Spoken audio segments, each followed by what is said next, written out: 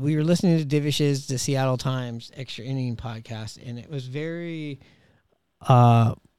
just kind of like, whoa, like one of those, holy shit, everybody in the league, or a lot of people in the league, want to see Jerry and Scott fail, including inside the organization. How did this all come about, and where do you think this all stems from, Hanno?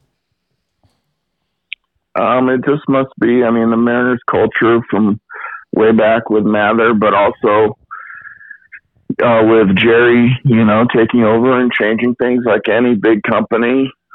Change is hard, and, the foot soldiers left in the organization, when change happens, they might not always agree with it or think it's the right thing, and there's some backlash, and I think that might have something to do with it. He also mentioned that some agents he's talked to has mentioned that Seattle might be an organization where if it comes down to things that they might tell their client to look elsewhere. So, that's a big deal if you're the Mariners trying to attract free agents here.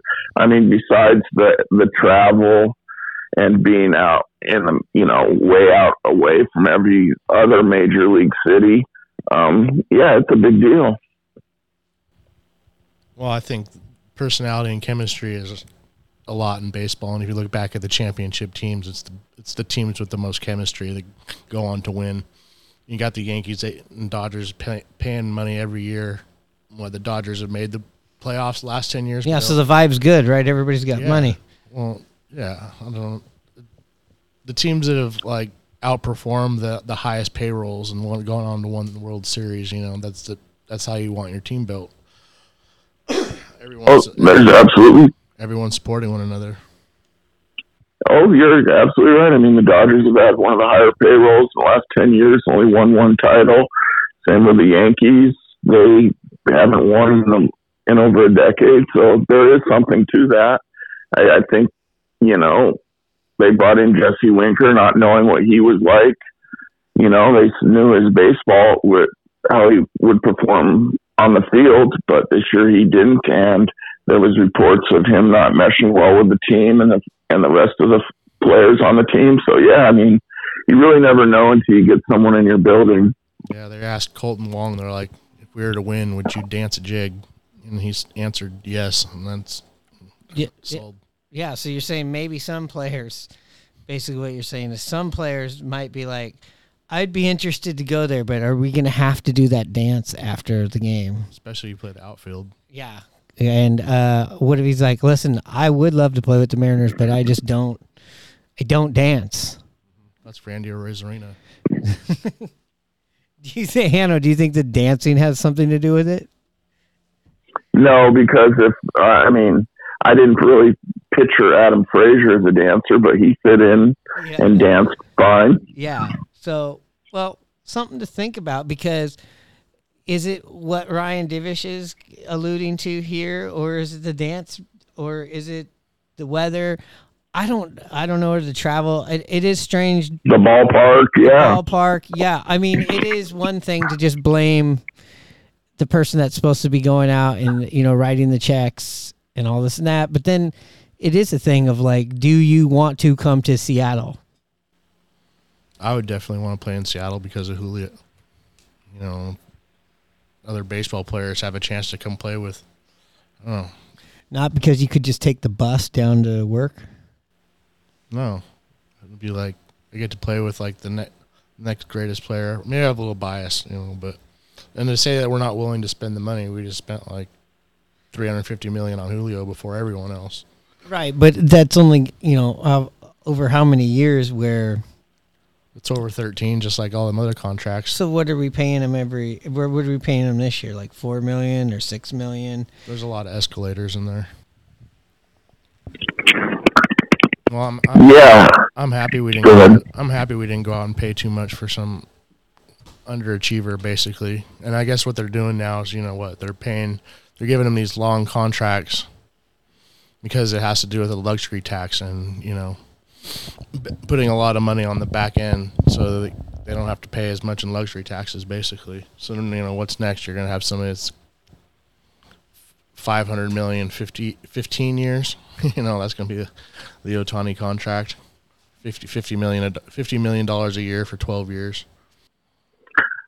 Oh yeah, as far as Ohtani, I mean, yeah, he's going to get at least 50. I mean, he could be the next $60 million a year guy, possibly. I mean, and for the Mariners to think, I've heard people say, "Oh, the Mariners are holding off maybe for Ohtani."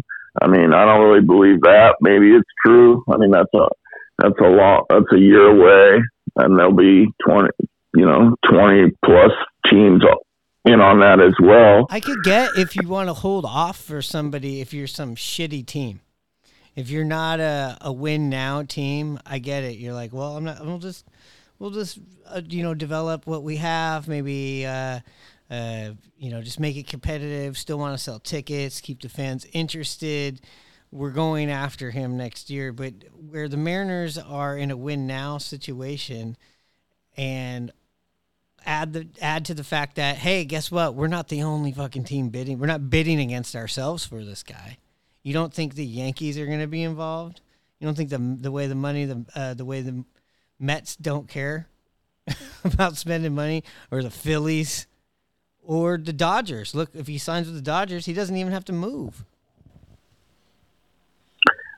Don't even get me started on Ohtani. Basically, where Ohtani goes next year is like pretty much a World Series contender. He's going to pick what team he thinks he's going to best fit in, and then, oh God, like the Mets, Verlander, Scherzer, and Ohtani. Oh man, just every lineup you add him to just becomes even the hitting lineup too.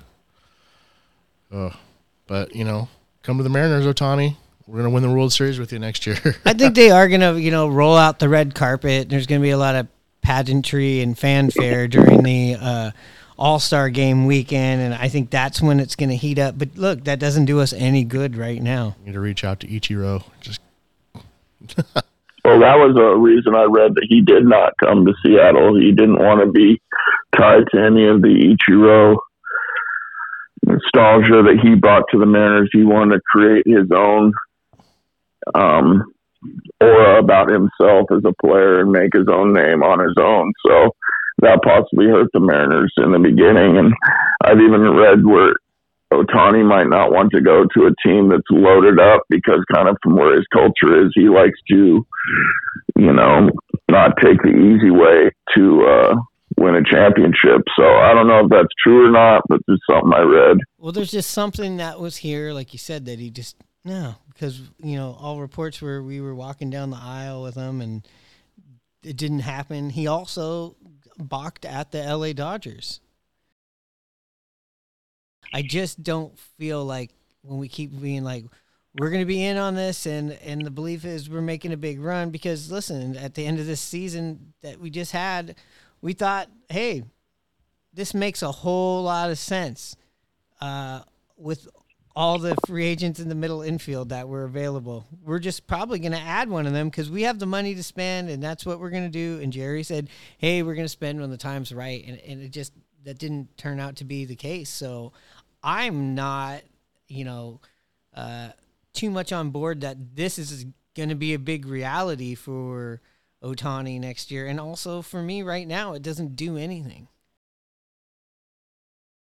No, I agree with you. And, like you mentioned, the years coming into this year, we had a great year last year, and we're talking about spending the money, but like Ninja said, the class of this year's free agency maybe wasn't the strongest in some positions that the Mariners needed for outfield, and the market got blown up. So it does make sense that we didn't spend all that money on average players, but still we signed a couple guys for just 1-year deals in Hernandez and Wong. And then next year they become free agents, and we're going to go through this all over again unless we re-up them. So it's interesting to see where this Mariner management is going to take this team. Yeah, and I think it is fair to say,